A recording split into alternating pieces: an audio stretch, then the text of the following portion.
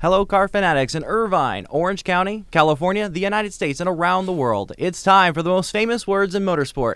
Here to give the command to start today's IndyCar finale special is IndyCar Race Control Communicator and motorsport artist Jim Swintal. Drivers and teams, restart your engines. This week on Speedway Sounds, the Verizon IndyCar Series Championship Show. Joining me this week is Jim Swintal, motorsport artist and race control communicator for IndyCar. Jim and I will continue where we left off from our conversation in June, this time focusing on his career, his advocacy for the Mazda Road to Indy Junior Leagues of American Open Wheel Racing, the 2018 silly season, and the new for 2018 Aero Kits. The highlight of our show today, discussion on this week's GoPro Grand Prix of Sonoma IndyCar Championship finale. All that and more on this week's Speedway Sounds. Hello, everyone, and welcome to the Tuesday, September 12th edition of Speedway Sounds, the IndyCar Championship Special. I'd like to welcome none other than Jim Swintal of IndyCar. Welcome, Jim. Happy to be here again, and the reason I said restart the engines, not only because second time we're doing this, but we have been plagued with a spate of red flags this year, if you've been watching. I think there were 3 out of 4 IndyCar races at the beginning of this season, including the Indianapolis 500. So I've been saying restart your engines a lot this year. Yes, definitely. So I wanted to talk first about your career in motorsport a little bit more. Of course, you work in the race control booth at IndyCar for the main races as well as the Junior League races for the Mazda Road to Indy. Presented by Cooper Tires. Exactly, yes. Definitely good to mention the sponsor there. Well, the wife will like that. Yeah. And then I wanted to first ask you about a little more about the heyday of karts and the championship auto racing teams, the Champ Car World Series. Great times. What were some of your greatest racing memories before working for the Verizon IndyCar Series? If we're going back to being on the start stand, if you recall, I was the starter before I got moved up to race control a little later in the series. I was going back and thinking about some of the memorable finishes, because back then, finishing side-by-side was a rarity, if not at all. With the competitiveness that we have now and the parity that we have now, it's a lot more common. But the 2000 Michigan 500 came down to the last laps. It was Juan Montoya versus Michael Andretti. There was another car in the way. They came underneath the starter stand. They were separated by a few feet. The starter stand actually moved a little bit, because it was the position of the third car caused both of the cars to go up a lot higher in the dust, and it got in our eyes and everything like that. Really? Yeah, and that start stand hung out over the racetrack. It was kind of like a hollowed-out canoe almost. But the thing about that, and the thing about a lot of the things that I remember, was that being on the start stand, I got to see them along with my assistant or whoever happened to be up there with me. I got to see them from a different vantage point than anybody else, and I will always have that to treasure. Yeah, it's amazing, the starter stand position. We'll talk a little bit more about that specifically in a few questions. You've dedicated a large part of your life to the sport of motorsport, IndyCar specifically. Have you had to make family or other sacrifices for it along the way? A few. As we said before, my wife, Diane, is in the business. She's the PR coordinator for the Mazda Road to Indy, presented by Cooper Tires. And, of course, it's an income stream for both of us. It pays the bills.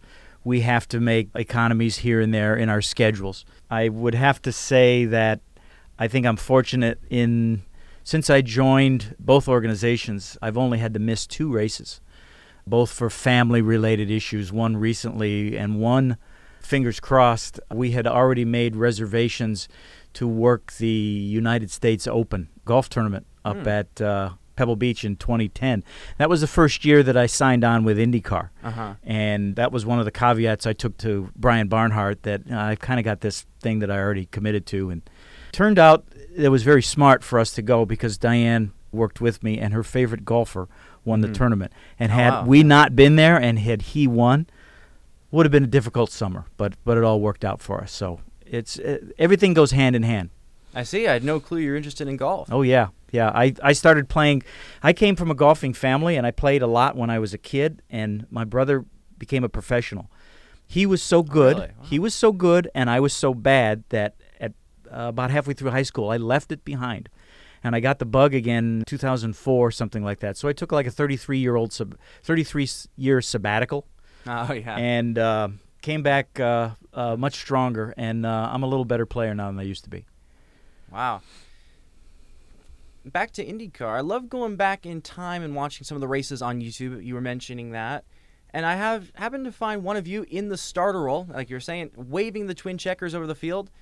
And they actually mentioned you and your name on the TV broadcast. It was the 1994 Michigan 500-mile race. I want to play the clip for you real quick, and for my audience as well. You'll get to hear it. Yep. I wanted to get your thoughts on it. And Scott Goodyear will have chills up and down his spine. He could never have imagined, as Leslie watches, that this type of success could have fallen his way today. Under 30 seconds away from his second win, and a win at the Marlboro 500. His name on the Dana Trophy already once. Will it go again? Boy, it sure looks that way. The man who perseveres wins. A final couple of bottomings. Third turn, fourth turn. Scott Goodyear sees the twin checkered flags from Jim Swintal, and the Budweiser car with Scott Goodyear has taken the win in the Marlboro 500. He'll be followed to the line by Arie Luyendyk and Dominic Dobson. It was back before we had a pit lane speed limit, I think. Really? You used to be able to come in the pits as fast as you possibly could, 120 miles an hour, 100 miles an hour, stuff like that. Working in the pits was pretty wild and woolly back then. Yeah. Al Jr. blows up.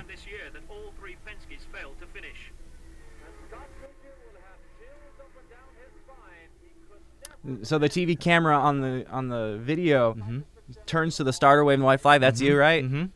One to go. And, of course, the ubiquitous wide shot that they used to use so much often back then. Yeah. Scott Goodyear and his wife.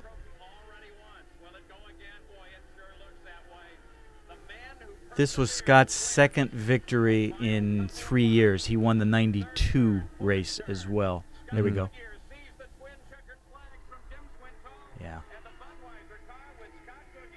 How cool is that? See, it also they mention you on the broadcast. Yeah, How well, cool it also they were again. It also pays to be friends with Paul Page. You know, and we traveled around together, and we got to know each other and back and forth. But the starter stand back in those days, it still is. It is sort of the out picturing, the visual representation of what race control is doing. It's very visible. A lot going on up there. The fans look to the start stand to try to figure out what's going on. Maybe more so back then, because back then we didn't have all the electronic tendencies that we have nowadays for people to listen and people to figure out online what's going on. So, but the other side of the coin back then was being on the starter stand was very important. You got very wound up in what you were doing and the decision you were making and the flags that you were putting out and the blue flagging and all of that. You got very focused on that. And when I went up to race control, about 10 years after that was made, I realized how much I was really missing.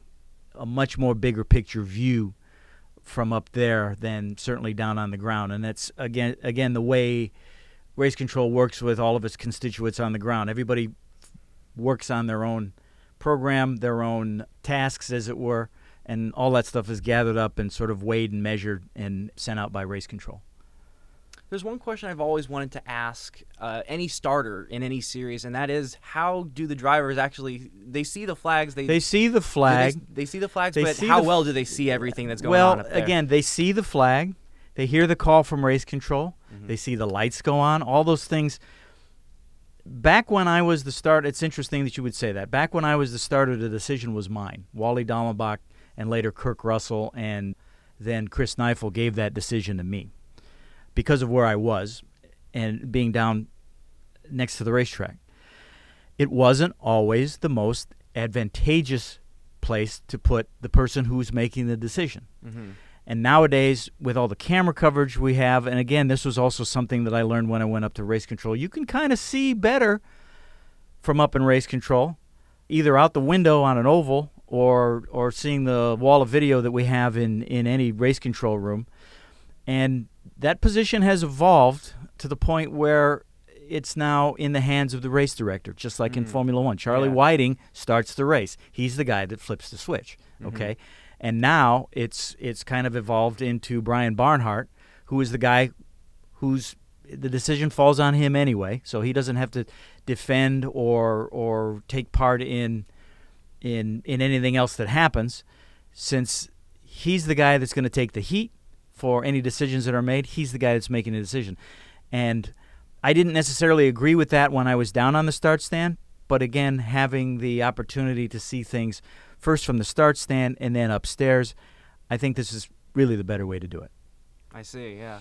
I've always loved how the starter, as you were saying, has a traditional role of being the source of information, particularly at the oval tracks. I remember I watched so many races at Auto Club Speedway, for example, where I specifically wanted to sit behind the flag stand. Good big starter stand there. I used to have honorary starters there, and I think one race near the end of the kart era, I had 9 people up there with me. Really? Yeah. Wow. Yeah, but there was plenty of room for them.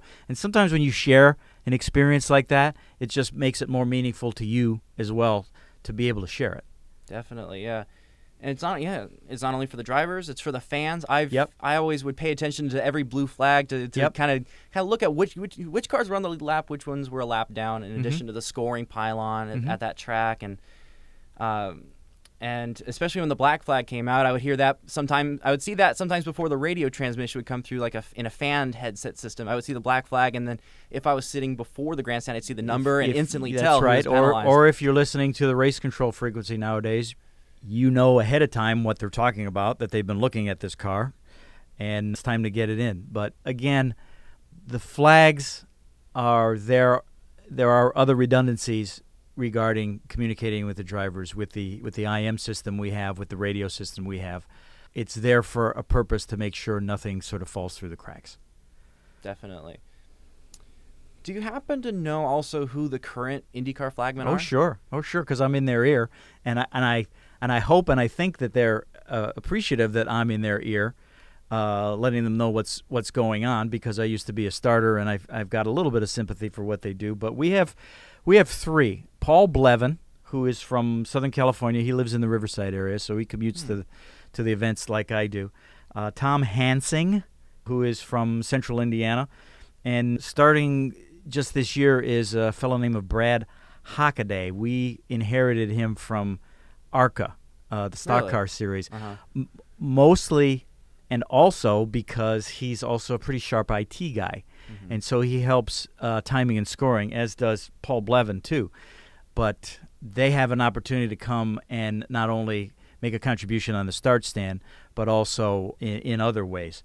When I was on the start stand, I was just a starter, and that's all there was to it. But these 3 guys kind of rotate through. Sometimes there's 2 of them. Sometimes there's only 1 of them. It has to do with their availability. It has to do with the scheduling. They all have other jobs, I'm fairly certain. And, again, they work hard. They spend a lot of time up there in all kinds of weather. I'm very glad that I work indoors nowadays. Yeah, definitely. Hot and cold and day and night.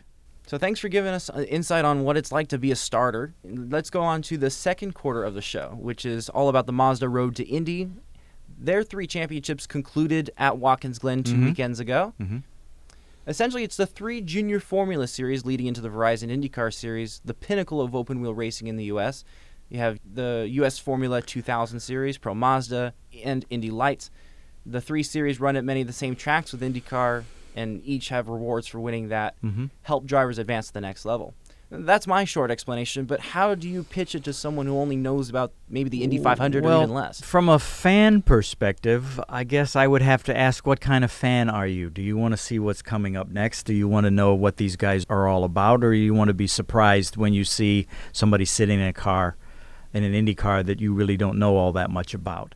So there's a lot of exposure. There's exposure to not only the fans running these series with IndyCar. There's exposure to the team owners, the prospective IndyCar team owners.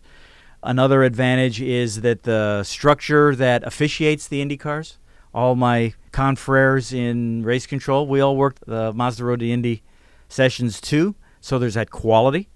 Yes, it's more expensive series, training ground series than some others, but like everything nowadays, you get what you pay for. But going back to familiarity with the drivers, 23, I think, of the 33 drivers that were in the Indy 500 this year are all Mazda Road to Indy grads. So That's again, interesting, yeah. If you're paying attention and if you're a serious fan, you will already know, for the most part, who most of these guys are that come up. And that's a thrill for a lot of people. Especially since Indy Lights has been running now for, 2 decades, maybe more? 1985 was the first season. That's 86, 1986, yes, continuously. Under different guises. It was the Infinity Pro Series, and then it came back to Indy Lights again when Firestone came back. But, yeah, it's a steady stream. We'll mention later in the show Scott Dixon and Joseph Newgarden, both Indy Lights champs, going down to the wire this year to win the IndyCar championship. Definitely. Very proud of that. Let's go into the recaps for each of the 3 series and their championship finales at Watkins Glen. Cooper Tires U.S. Formula 2000 presented by Mazda. In that series, rookie Oliver Askew won a close championship battle with fellow rookie Rinus VeeKay. 20-year-old Askew won 5 consecutive races. From round 2 at the St. Petersburg, Florida Street Circuit, both rounds at Barber Motorsport Park, and both rounds at the Indianapolis Motor Speedway Road Course. He also won at the Mid-Ohio Sports Car Course and earned an oval win at Iowa Speedway. Rinus VeeKay from the Netherlands won both races at Road America and earned podiums in 8 additional races. VeeKay was only 13 points behind Askew going into the final race at the Glen. At the Glen, VeeKay tried to gain an advantage by saving his tires so that he'd have a new set for qualifying and another new set for the race. But this didn't stop Oliver Askew from claiming pole position with a new track record, and he was even as fast as the previous year's Pro Mazda cars. VeeKay qualified second, a tenth of a second slower. In the race, Rinus VeeKay challenged for the lead on the outside into turn 1 and defended from Oliver Askew through the uphill S's. VeeKay pulled away in the best possible position. Even so, his only chance would be if Askew had a problem. Askew settled into second place and stayed there until the checkered flag. VeeKay won the race, but Askew secured the USF 2000 championship and a scholarship to climb to the Pro Mazda Series next year. Rinus VeeKay's thoughts? I'm happy, but I could be happier. I hadn't really planned to pass Oliver at the start, but I saw him brake for the inside, and I went for the outside, and all of a sudden I passed him. We had a good race down the back straight, but I didn't want to give the position back. I think he backed off to be sure of the position for the championship, but I put my head down and got away from the field. I'll take some time off in the off-season and figure out what I want to do next year. I definitely want to stay in the Mazda Road to Indy. I don't know where on the ladder, but I think we'll move up. It was a great season with 12 podiums out of 14 races with 3 wins, so I cannot thank the Paps team enough for giving me a great car and getting better every weekend. Oliver Askew, the champion's thoughts. He drove the number 3 car for Mazda Motorsports, MC Racing Cape Motorsports. I've dreamed about this moment for so long. It's such a huge weight off my shoulders to be champion. My learning curve has really been steep this year, but I've had so many great people around me who have helped me progress.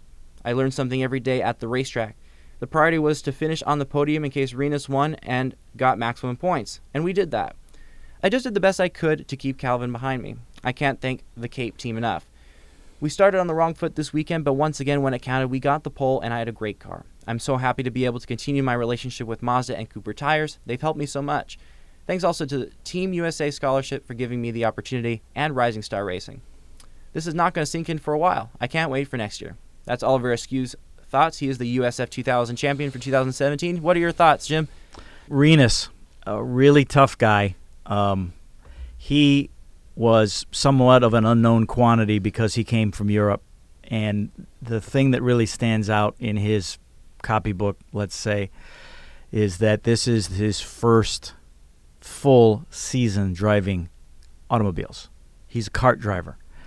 And he really showed us from the beginning that he was right up there. He was a force to be reckoned with. Arie Luyendyk, also being a Dutchman, pointed this out to us early on, that this kid is tough. And every time Rinus did well, whether he won or is on the podium, Arie would come back to race control for the IndyCar race. And do you see how Rinus did? Rinus was on the podium.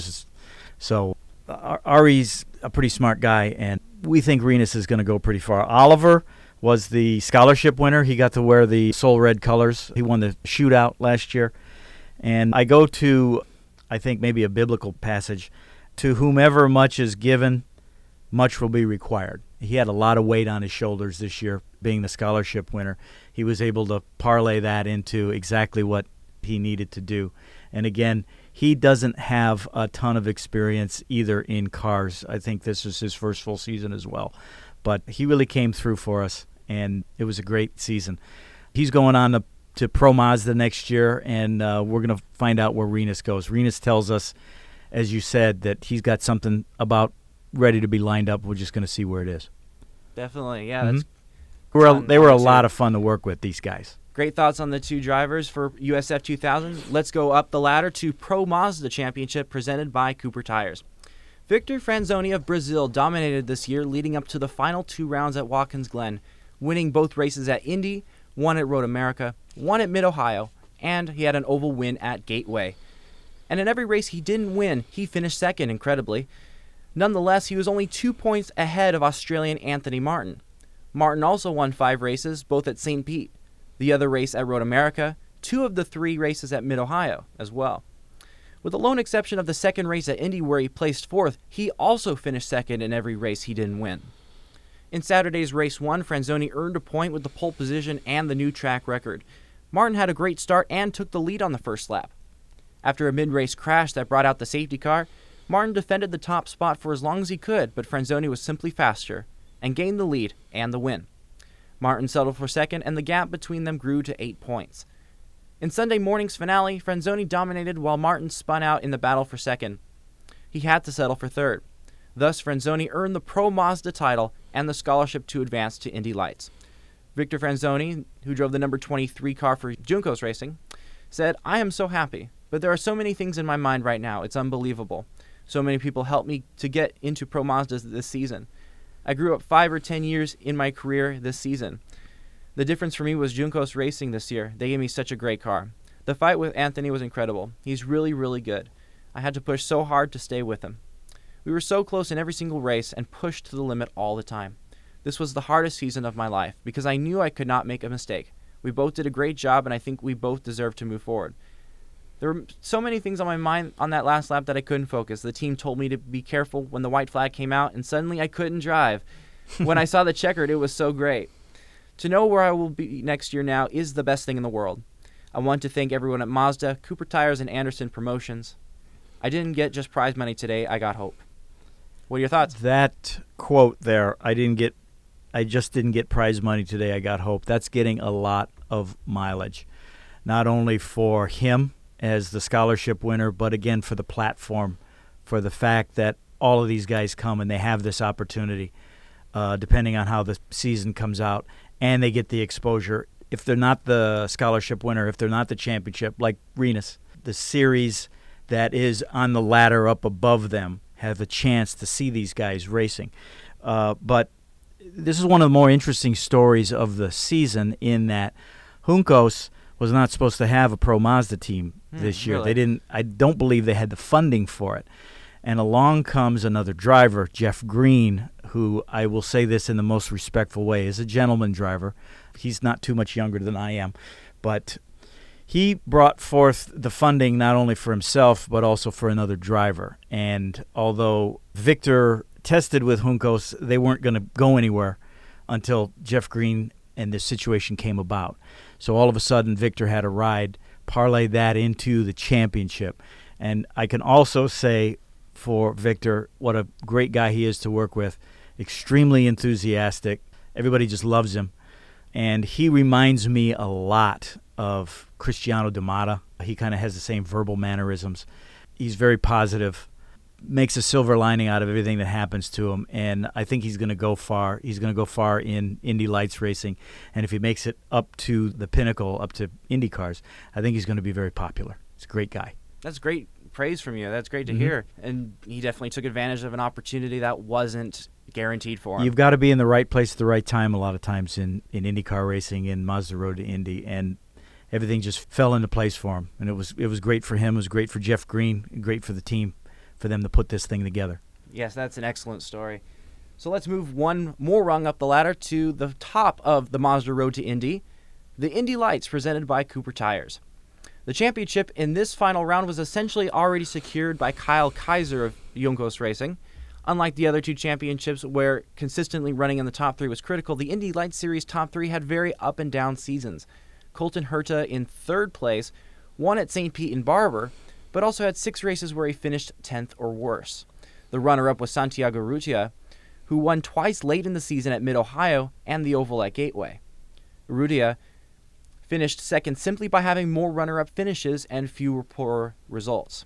Kyle Kaiser won the championship by almost a full race worth of points. With 3 wins at the Indy Road Course and both race wins in Toronto, along with 5 other podium finishes, Kaiser walked away with an insurmountable lead at Watkins Glen. Aaron Tillitz, who eventually finished 6th in points, took the Twin Checkers first in a full wet race at the Glen to bookend his rookie season with wins. He had also won the first race of the year in St. Pete. Matthias Leist, who had 3 wins including the Freedom 100 at Indianapolis Motor Speedway, and Zachary Clement de Mello, with 1 win, also had great seasons in 4th and 5th in the points respectively. Indy Lights rewards a champion with the biggest prizes. 3 paid race entries into the Verizon IndyCar Series, including the 102nd Indy 500, so definitely expect to see Kaiser to graduate to a Honda or Chevy-powered car next year. What are your thoughts? Kyle had the largest point margin in Indy Lights in a long time. That says a lot considering how competitive this series has become, especially since the new car, the IL-15, came online.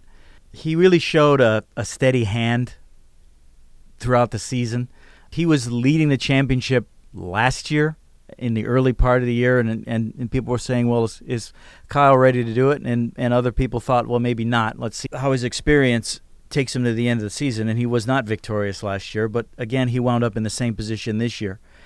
And he was really smart, and I think the smart approach to the way he won this championship and won it handily will be an asset when it comes to IndyCar owners and an IndyCar career. So smart guys have a tendency, like Scott Dixon, Helio Castroneves, going pretty far in IndyCars, and I think Kyle certainly got that chance. I see. Here are Kaiser's thoughts. The season has been so incredible.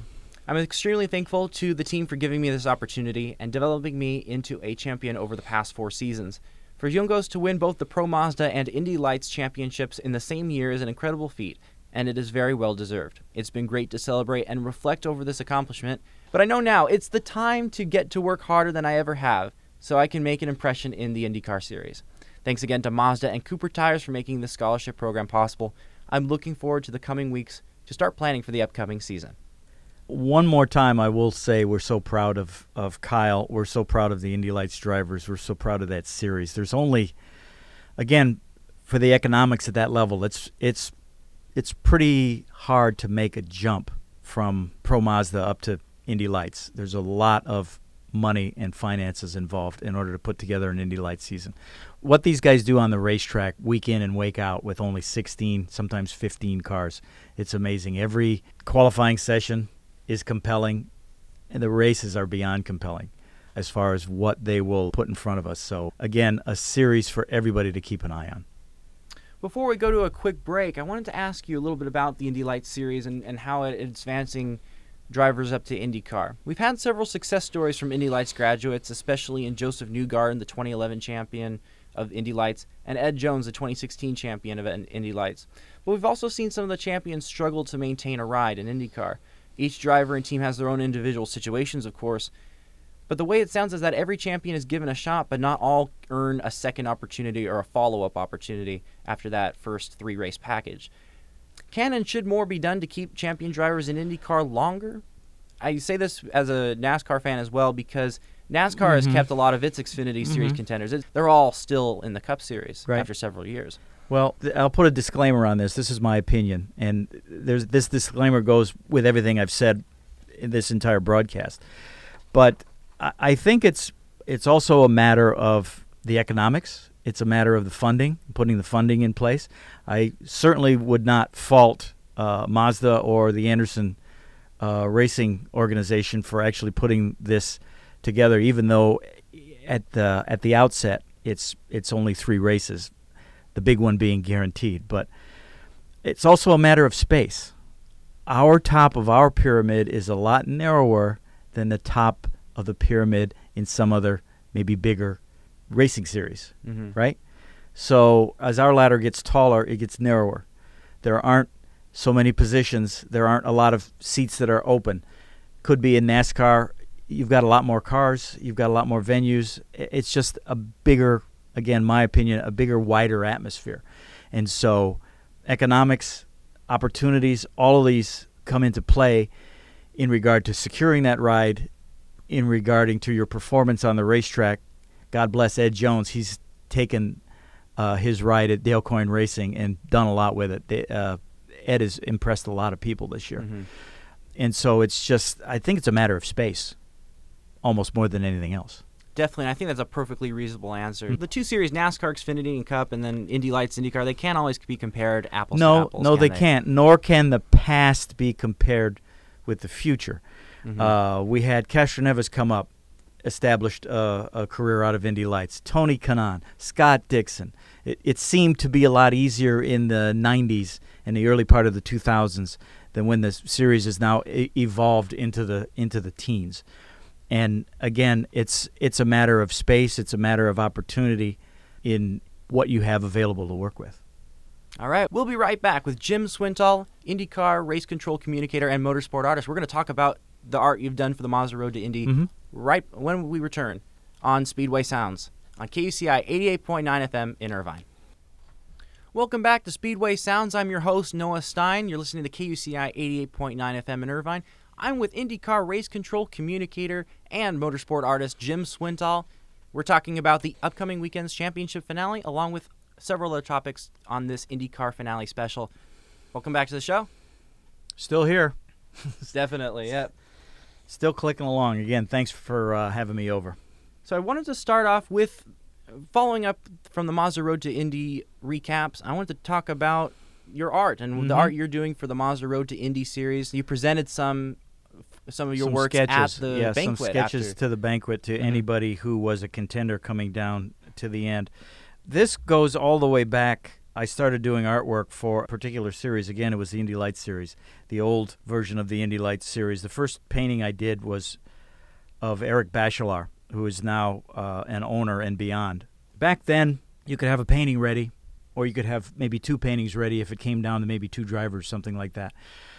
Since we're looking at 3 different series, and also this time of year I'm also involved in some other series doing the same thing for, and those series are decided on the last weekend, you can't have 5 or 6 paintings ready to go, although as much as I would like to. So what we present to the winner, and also a smaller version to the runners-up, is a preliminary black and white sketch of what a painting could be, which is basically my idea. I present it to them. They become my client, and during the season, during the off-season, which keeps me extremely busy during the off-season now. The off-season used to be empty until I kind of came up with this idea, but they become my client. We go back and forth, and I prepare for them a finished painting that they will get either in December or January or even later sometimes, depending on my racing schedule. So we handed out 3 big sketches last week to the champions, a couple of smaller ones for the other contenders. They were portraits this year of the driver in their car, taking a little less time to do with the helmet on. I can draw eyes pretty well. If I was going to do the whole face portrait, it would certainly take more time than I had.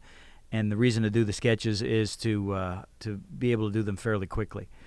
So, again, since they were portraits and not just pictures of the cars on the racetrack, they were extremely well received. I was very enthused by that. I wasn't sure because it was a little different take I made this year, but they came out really well. That's great to hear. So describe some of the sketches. You brought some into the studio today. Yeah, I've got all the ones here in front of me. Santiago Urrutia sitting in his car, staring straight ahead. You can see his eyes. He's got some of the most piercing, focused eyes in that level of motorsport, and it's either there's like a sense of calm about him because he's ready to go out before a session starts, and there's also a little bit of that stay the heck out of my way that only Santi can purvey. One of the others here is of Oliver Askew. He just popped out of his car after winning at Indianapolis. He won one of the Indianapolis Grand Prix road races, and he's got his finger up in the air in celebration, and he really liked that as well. So I also have to give a big hand to the guys who supply me with the reference photos, Chris and Joe of IMS Photo. Without good reference material, any artist is just making doodles. Definitely, yeah, yeah. I can also say that the first one I did was in 1991, and here I'm doing sketches in 2017, and none of the drivers that I did sketches for this week were even alive when I did my first Indy Lights painting back in 1991. That's incredible. That used to make me feel bad, but it also gives it a weight. It gives it maybe an importance to the longevity of the program.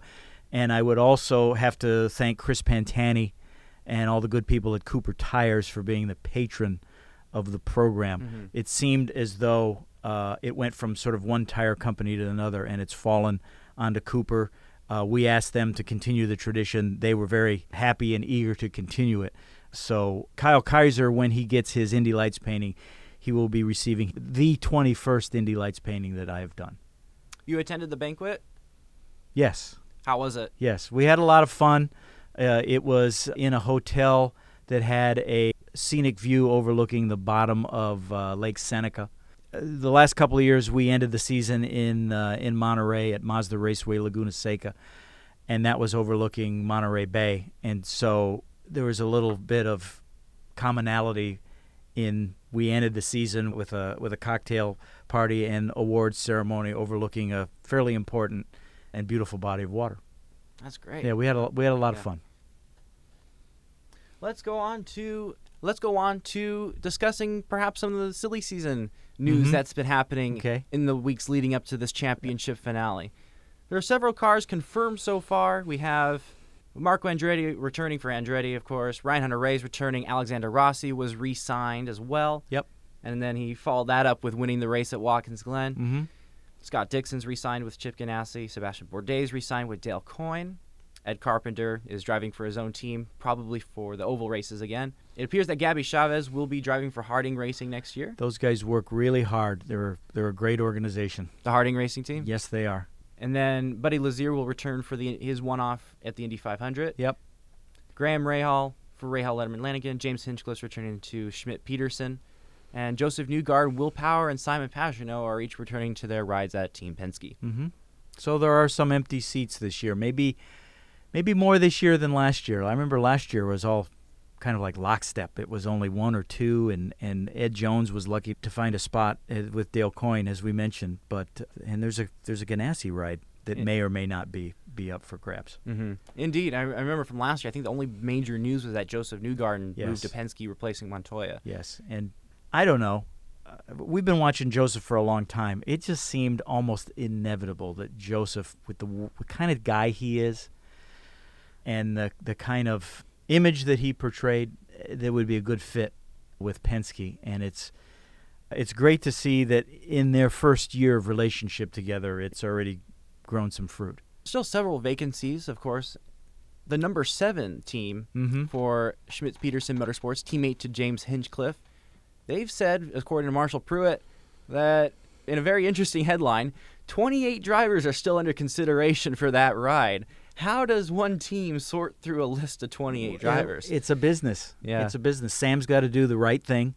He's got to, and again, this falls back to some of the things we were talking about a little earlier about rides and drivers for seats. He's got to come up with that magic bullet, as it were, to get the right driver in the right seat with the right funding and the right business model. Business model is very important. And lucky for him, he's got a lot to draw from. I would insert here, again, selfishly, and again, just my opinion, don't rule out Santiago Urrutia for that number 7 seat. I think he'd be a good fit in there. I see, yeah. This could also be Elio Castroneves' last race as a full-time driver for Team Penske and IndyCar. And Penske may have bigger plans in sports cars in the IMSA WeatherTech Sports Car Championship for him with their new Acura program. That's possible. We'll see where that all goes. And this frustrates me personally a little bit because these talks are happening even though, according to NBCSN, Elio scored more points on ovals this year than anybody else. Yep. But Elio's been around a while. Okay. Again, it could be get into the mind of Elio Castroneves. Is it just motor racing, or is it just oval racing, or is it just open wheel racing that is driving his opinions, right? He's been around a while. Sports car racing may be a little less hazardous. Drivers turn from one to the other as they get towards the end of their career. That's where Montoya went. That's where a number of other drivers have gone. Very competitive over there, just as exciting, especially with Penske being involved. And as you recall, I think Elio did some driving in the Porsche in the long-distance races when the last time that Penske fielded an IMSA team. So it might be a natural fit for this stage of Elio's career. Perhaps so. To me, Elio's been one of the mainstays of IndyCar racing as long as I can remember. And it would be, as a fan, it would be disappointing. He's my mom's favorite driver, by the way. Well, that's good. So, your mom has good taste. Yeah.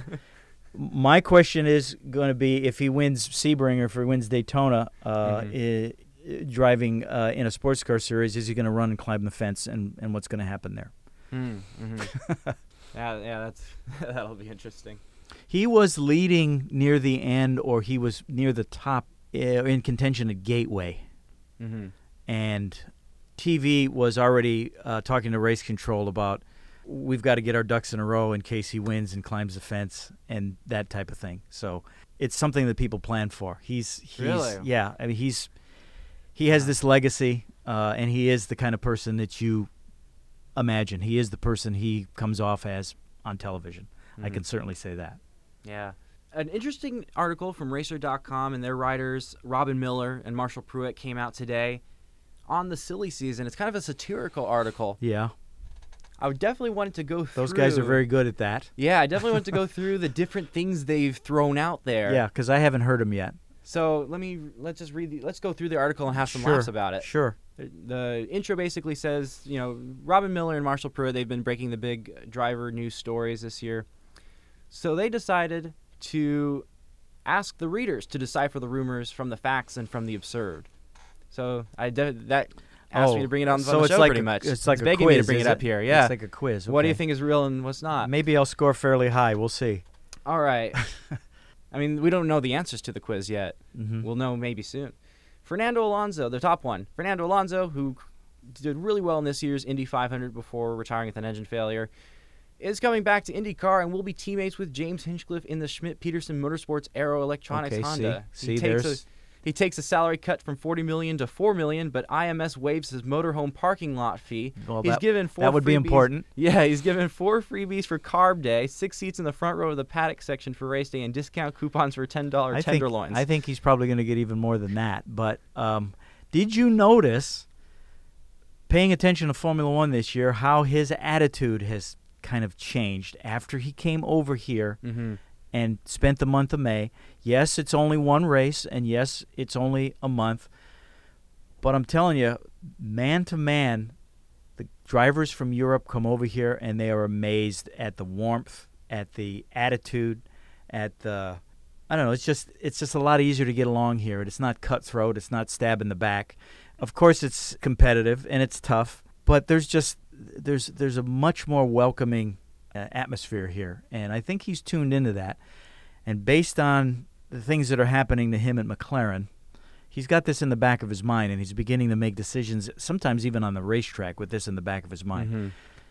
So we're going to see how that works out. It reminds me of when Nigel Mansell won the World Championship in 1992 and forsaked Williams. I can't remember why, but there was some sort of political thing happening there too at the time, and came over here and raced for Newman Haas and tore the place apart. Definitely. So it could happen again. Yeah, I think especially Alonso, McLaren had a double retirement at the Italian Grand Prix, for example, and you could just tell the frustration is just at its peak. It's at its peak right now. I can't imagine Alonso staying for next year at McLaren Honda in Formula One. And there's a lot of people in Formula One that want him. Yeah, come and work for us. We'll treat you better than this. The really telling moment was when he retired in Canada, and he went up into the grandstands and he threw his gloves up there just to make the fans happy. I mean, he wouldn't have done that before coming to IndyCar. Mm-hmm. I think we're kind of proud of that. That's really cool. On the flip side of that, McLaren, there's another hypothetical headline. McLaren is in talks with Carlin Racing owners Trevor Carlin and Graham Chilton to buy and rebrand the team. McLaren wants to establish its own ladder system using Carlin's American and European open-wheel teams and develop its own IndyCar team dressed in papaya orange with Max Chilton and Chip Ganassi racing pal Charlie Kimball in McLaren Carlin entries using Honda engines.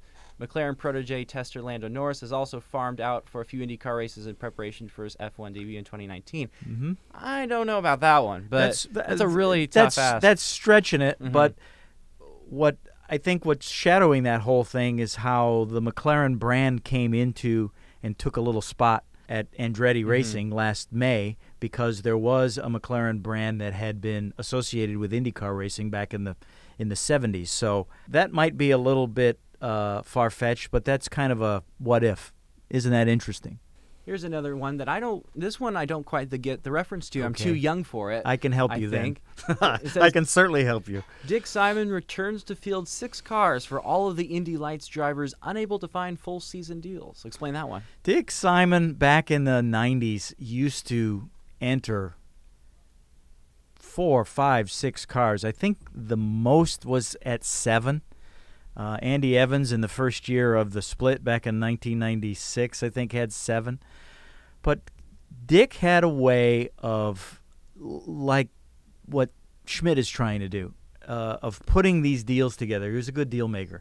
He was a much better deal maker and a much better team owner than he was a driver, because he did the first part of his career from the cockpit, putting deals together for teammates for the Indianapolis 500. And back then, there were a lot of people trying to get into the 500. You could have more cars than spots were available in the field. We don't do that anymore now because I think of economics, because of engines, and because of business models. But Dick Simon had a propensity for bringing all of these cars together for this race. So I think he's taking a layer of the past and dropping it on this year, in that there are many more drivers who deserve to be in the Indianapolis 500 than there are spaces for them. Here's another funny one. Connor Daly quits veganism after Sonoma and hits every Hooters, Buffalo Wild Wings, and Wingstop on a week-long motor coach tour from California to Indiana. He weighs in at 350 pounds upon arrival. I don't know Connor personally. His dad used to be my favorite Formula One driver a long time ago. But again, Connor is one of those personalities where something like this probably wouldn't be that big of a stretch. Connor's a great guy. One more funny one here. Marco Andretti signs up Paul Tracy for Uber Eats, which is the food delivery service. Yeah. PT is disappointed to learn he's expected to drive food to people rather than having people drive food to him.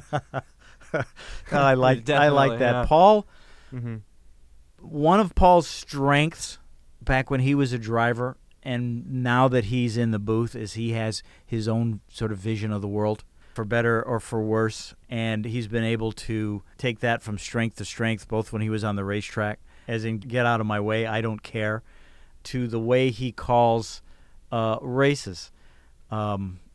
It was told to me, or I read it somewhere, that the only leash that they have on Paul is that he doesn't curse on the air, and other than that, that's exactly what the fans have been hoping for, and Paul's just been really great. When it was announced that Paul was going to the booth, there was, he might be able to, but he also might be really terrible at it. But he's shown us more than enough times how really great he is at this gig. Definitely, yeah. And then one last one. These are all really funny. I encourage you to check out all of them on Racer.com. Faced with becoming a full-time, we were just talking about this, faced with becoming a full-time sports car driver in 2018, Elio Castroneves buys out his contract with Team Penske with Chevy's help and goes to AJ Foyt to become teammates with lifelong pal and rival Tony Kanaan. He says, quote, hypothetically, quote, never cared much for foreigners. I don't even know what that's referring to. It's something that AJ would say. Foreigners. Except Kenny and Sato, but both these boys still run darn good at Indianapolis. And that's the only race anybody cares about anyway. Growled the 4-time Indy 500 king to racer on his Twitter account. That is a good characterization, let's say, of A.J. Foyt and the kind of guy that he was, both as a driver and an owner. It would be cool to see these two guys come together at the end of their career because they were teammates in Indy Lights. They both drove for Tasman.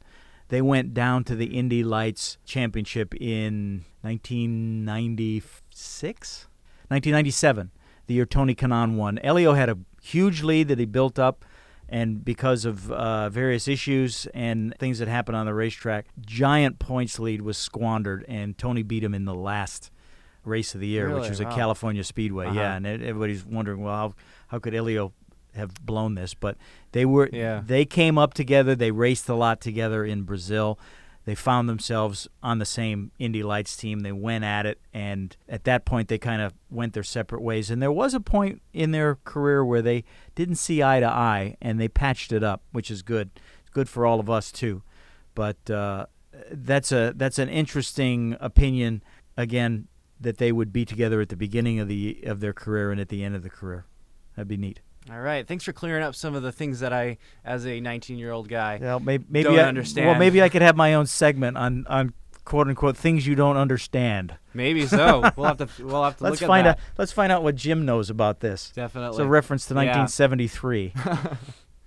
All right. So back to the real news world. Thanks to Marshall Pruitt and Robin Miller's work for Racer.com. Yeah, Great stuff. Guys are a million laughs, I'll tell you. For our final 10 minutes on the show today, let's talk about Aero Kits and then the championship finale. So I noticed Aero Kits underwent testing already on both ovals and road courses. They performed fairly well. Very well.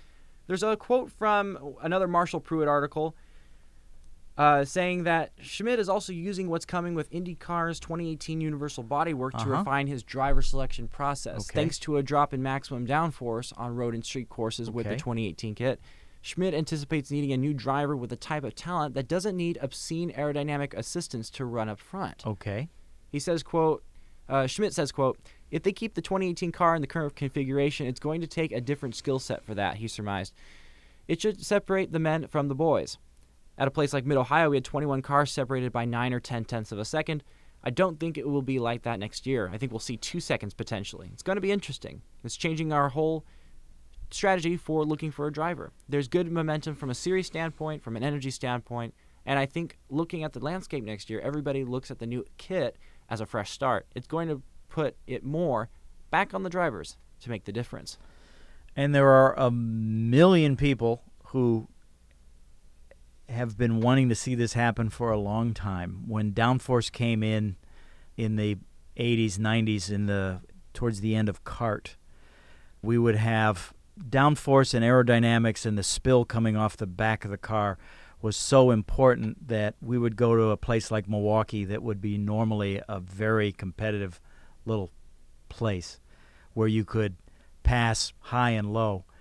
And the leaders would come up to the tail enders, and they would keep station like that until there was a yellow or until there was a pit stop. The cars were so competitive, and the aerodynamics and the downforce being what they were, you couldn't get around the guy who was qualified last. They were that close. They were that close. And we had some processions back then until something happened. And there is a school that's been around for a long time. Rick Mears is a proponent.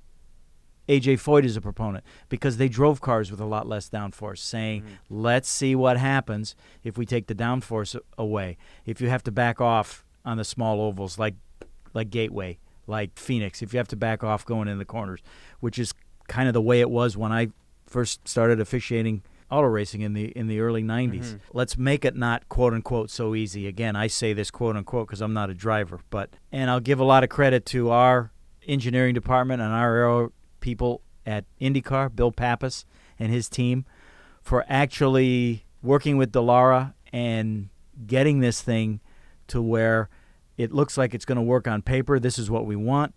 And then they deliver the product to Montoya and Servia, who are testing it not only on the road course, but also on the short oval and at Indianapolis. And it seems to be working very well. Let's see what happens when we package it.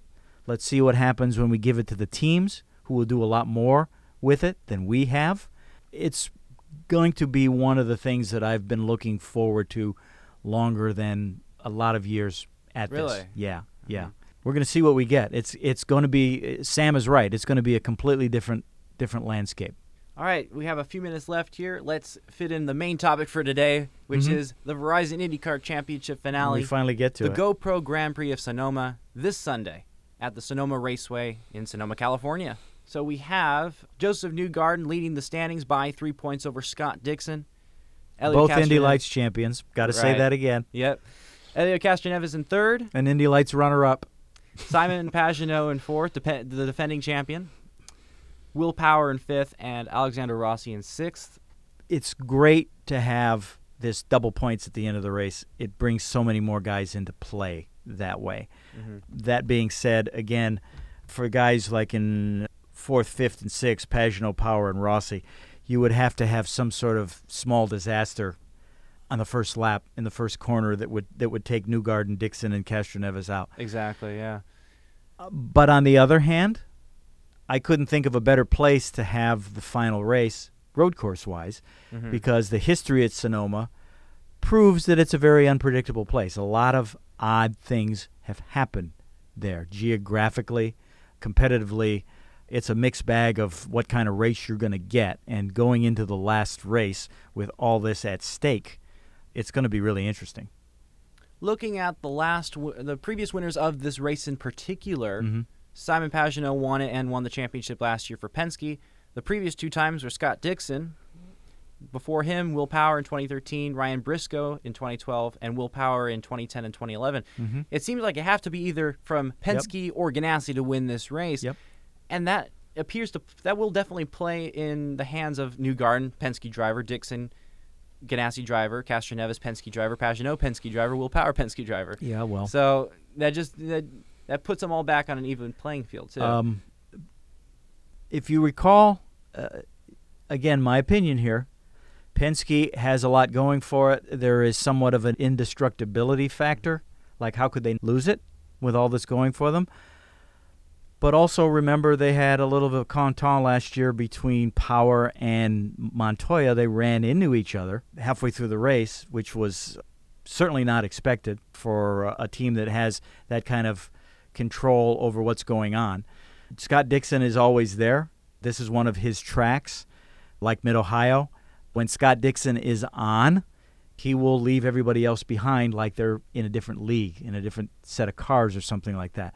So I'm going to preempt you here. You're going to ask me my opinion on this, but yes, definitely. but I will cautiously say that as a member of Race Control, I will not have an opinion. I will lay down the fact that both of these epic organizations could win it. They both could lose it. We're just going to sit back in Race Control. We're going to call the race as we normally do.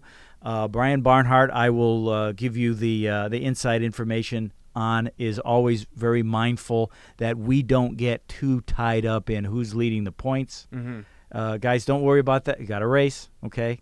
So we try to leave that stuff behind. Yeah, that's let the people in the press and in the press room take care of that. We have to be very careful that we make a call towards the end of this race that taking ourselves out of Race Control could decide the championship, but we have to make that call as if it was April, right? To be fair to all the calls that have been made during the season and all the calls that have made since then. So we're enthusiasts. We like to see the thing come down this close.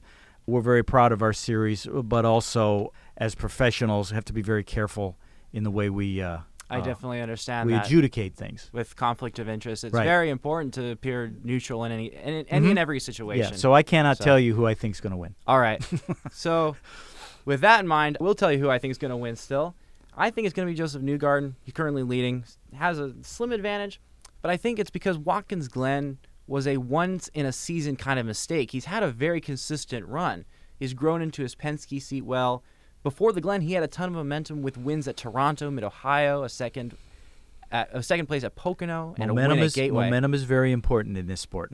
I think he'll cast the Glen off as just a speck of dirt on the visor, to use an IndyCar phrase in a way, because he's focused on this championship. I think it's his time. I think he wins the race as well. he may just need to because Scott Dixon, as you've said, will be right there. He used to market himself before he came to Indy Lights as, I think it was in one of his earlier brochures, Joseph Newgarden, driver of tomorrow. And for him, in a week's time, it could be tomorrow is here. We'll see. It's about the end of the show now, so what are you looking forward to most about working in Sonoma this weekend, about the track in particular?